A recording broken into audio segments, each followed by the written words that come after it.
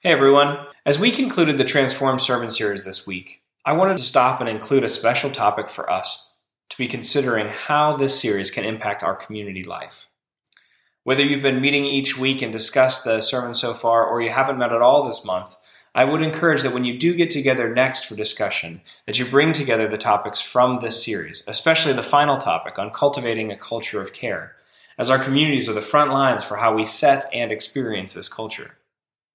I've posted some questions and possible next steps to our city group, so as you prepare for that discussion, please do make use of them. Obviously, there are implications from each of the sermons in this series for us and community that we should and can hope in Jesus for real heart-level change, that we can and should be changed by the power of the gospel, even when it means letting go of our idols, and that we need others around us to encourage us, to exhort us, to bear our burdens with us. It's this last topic that I wanted to talk through with you all in some detail today.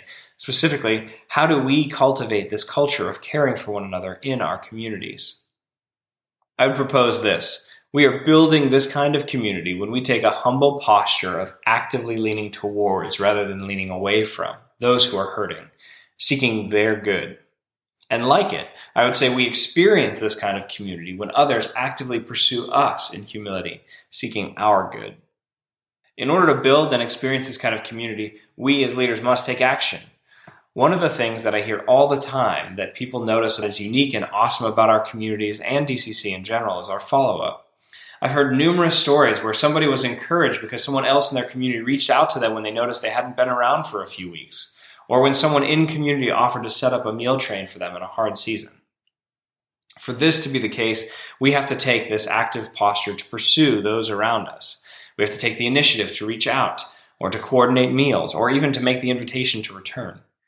As leads, that can mean keeping up on who's been around and who's been missing, and reaching out, or coordinating with the women's discipleship lead, or your apprentice, or your connector to reach out, likely some combination of all of the above. Another part of being an active caregiver, if you will, to others in the body is that we practice active listening.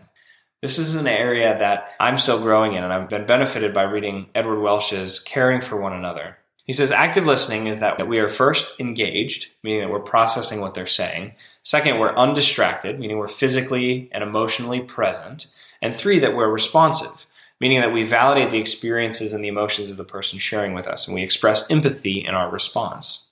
He describes this as personal care, which follows a general rule that when someone shares something meaningful with you, that you respond with something. For example, if someone shares a great success, then we respond with a congratulations or an expression of praise. If someone shares a hardship, then we express empathy in responding with a statement of understanding. And part of our response, in either case, should be to pray, right then and there, as well as between occasions together, and then check in with them later at some point, whether that's in text or over coffee or when you see them next in community. The practice of praying for one another and asking for others to pray for you is an active part of our caring for each other. Now, as I talk about this, you may be tempted to think that this kind of care is really not your style or your personality. Perhaps it may not even be your gifting. But what we see in Galatians chapter 5 and 6 is that this kind of care for one another is a gift as a fruit of the Spirit for each of those who belong to Christ. Think about this familiar passage as I read it, which immediately precedes the instructions to bear one another's burdens. But the fruit of the Spirit is love, joy, peace, patience, kindness, goodness, faithfulness, gentleness, self-control. Against such things there is no law. And those who belong to Christ Jesus have crucified the flesh with its passions and desires. If we live by the Spirit, let us also walk by the Spirit. Let us not become conceited, provoking one another, envying one another. Brothers and sisters, if anyone is caught in any transgression, you who are spiritual should restore him in a spirit of gentleness. And so it is not the case that you who are spiritual refers to some varsity Christians or simply to the leaders, but rather to every Christian who belongs to Christ and is walking by the Spirit. And this passage highlights the posture of heart that we should have towards one another as we seek to bear one another's burdens. I can't see anything in these 9 qualities that would hinder our relationships, but rather that as we operate them, we become more like Christ. May we seek to care for one another in love and joy and peace, not begrudging or in duty. May we seek to love with patience, kindness, goodness, faithfulness, gentleness, we ourselves not being rushed or critical or harsh, and also self-control, that we would be slow to speak. So for us as leaders, I can see two other applications. First, as leaders, we know that the burden does not rest solely on us, but rather that we are co-laboring with the rest of the body to build itself up in love. Paul describes this building up in Ephesians 4:15 this way. He says, "Rather, speaking the truth in love, we are to grow up in every way into him who is the head, into Christ, from whom the whole body, joined and held together by every joint with which it is equipped, when each part is working properly, makes the body grow so that it builds itself up in love." Secondly, as leaders, we do have a unique role in which we get to set the tone and model by our example for this kind of caring culture. How we lean into hardship, how we listen, how we pursue those in our communities is at the same time teaching those in our communities to do the same. And we often overlook this part. We also set the tone and model by example how to share our burdens and receive the gracious and encouraging words of others and prayer in our communities. There's a temptation for us as leaders to feel like we cannot share our struggles as if we should have it all figured out. But every doctor knows that even doctors need doctors. And so too with us as believers. We need other believers to help encourage and strengthen us. The same is true for us as leaders. Proverbs 27:17 says, "As iron sharpens iron, so one man sharpens another." And so if you find yourself in need of care in your community, don't be afraid to model appropriate confession and honesty with your struggles and ask for others to pray for you.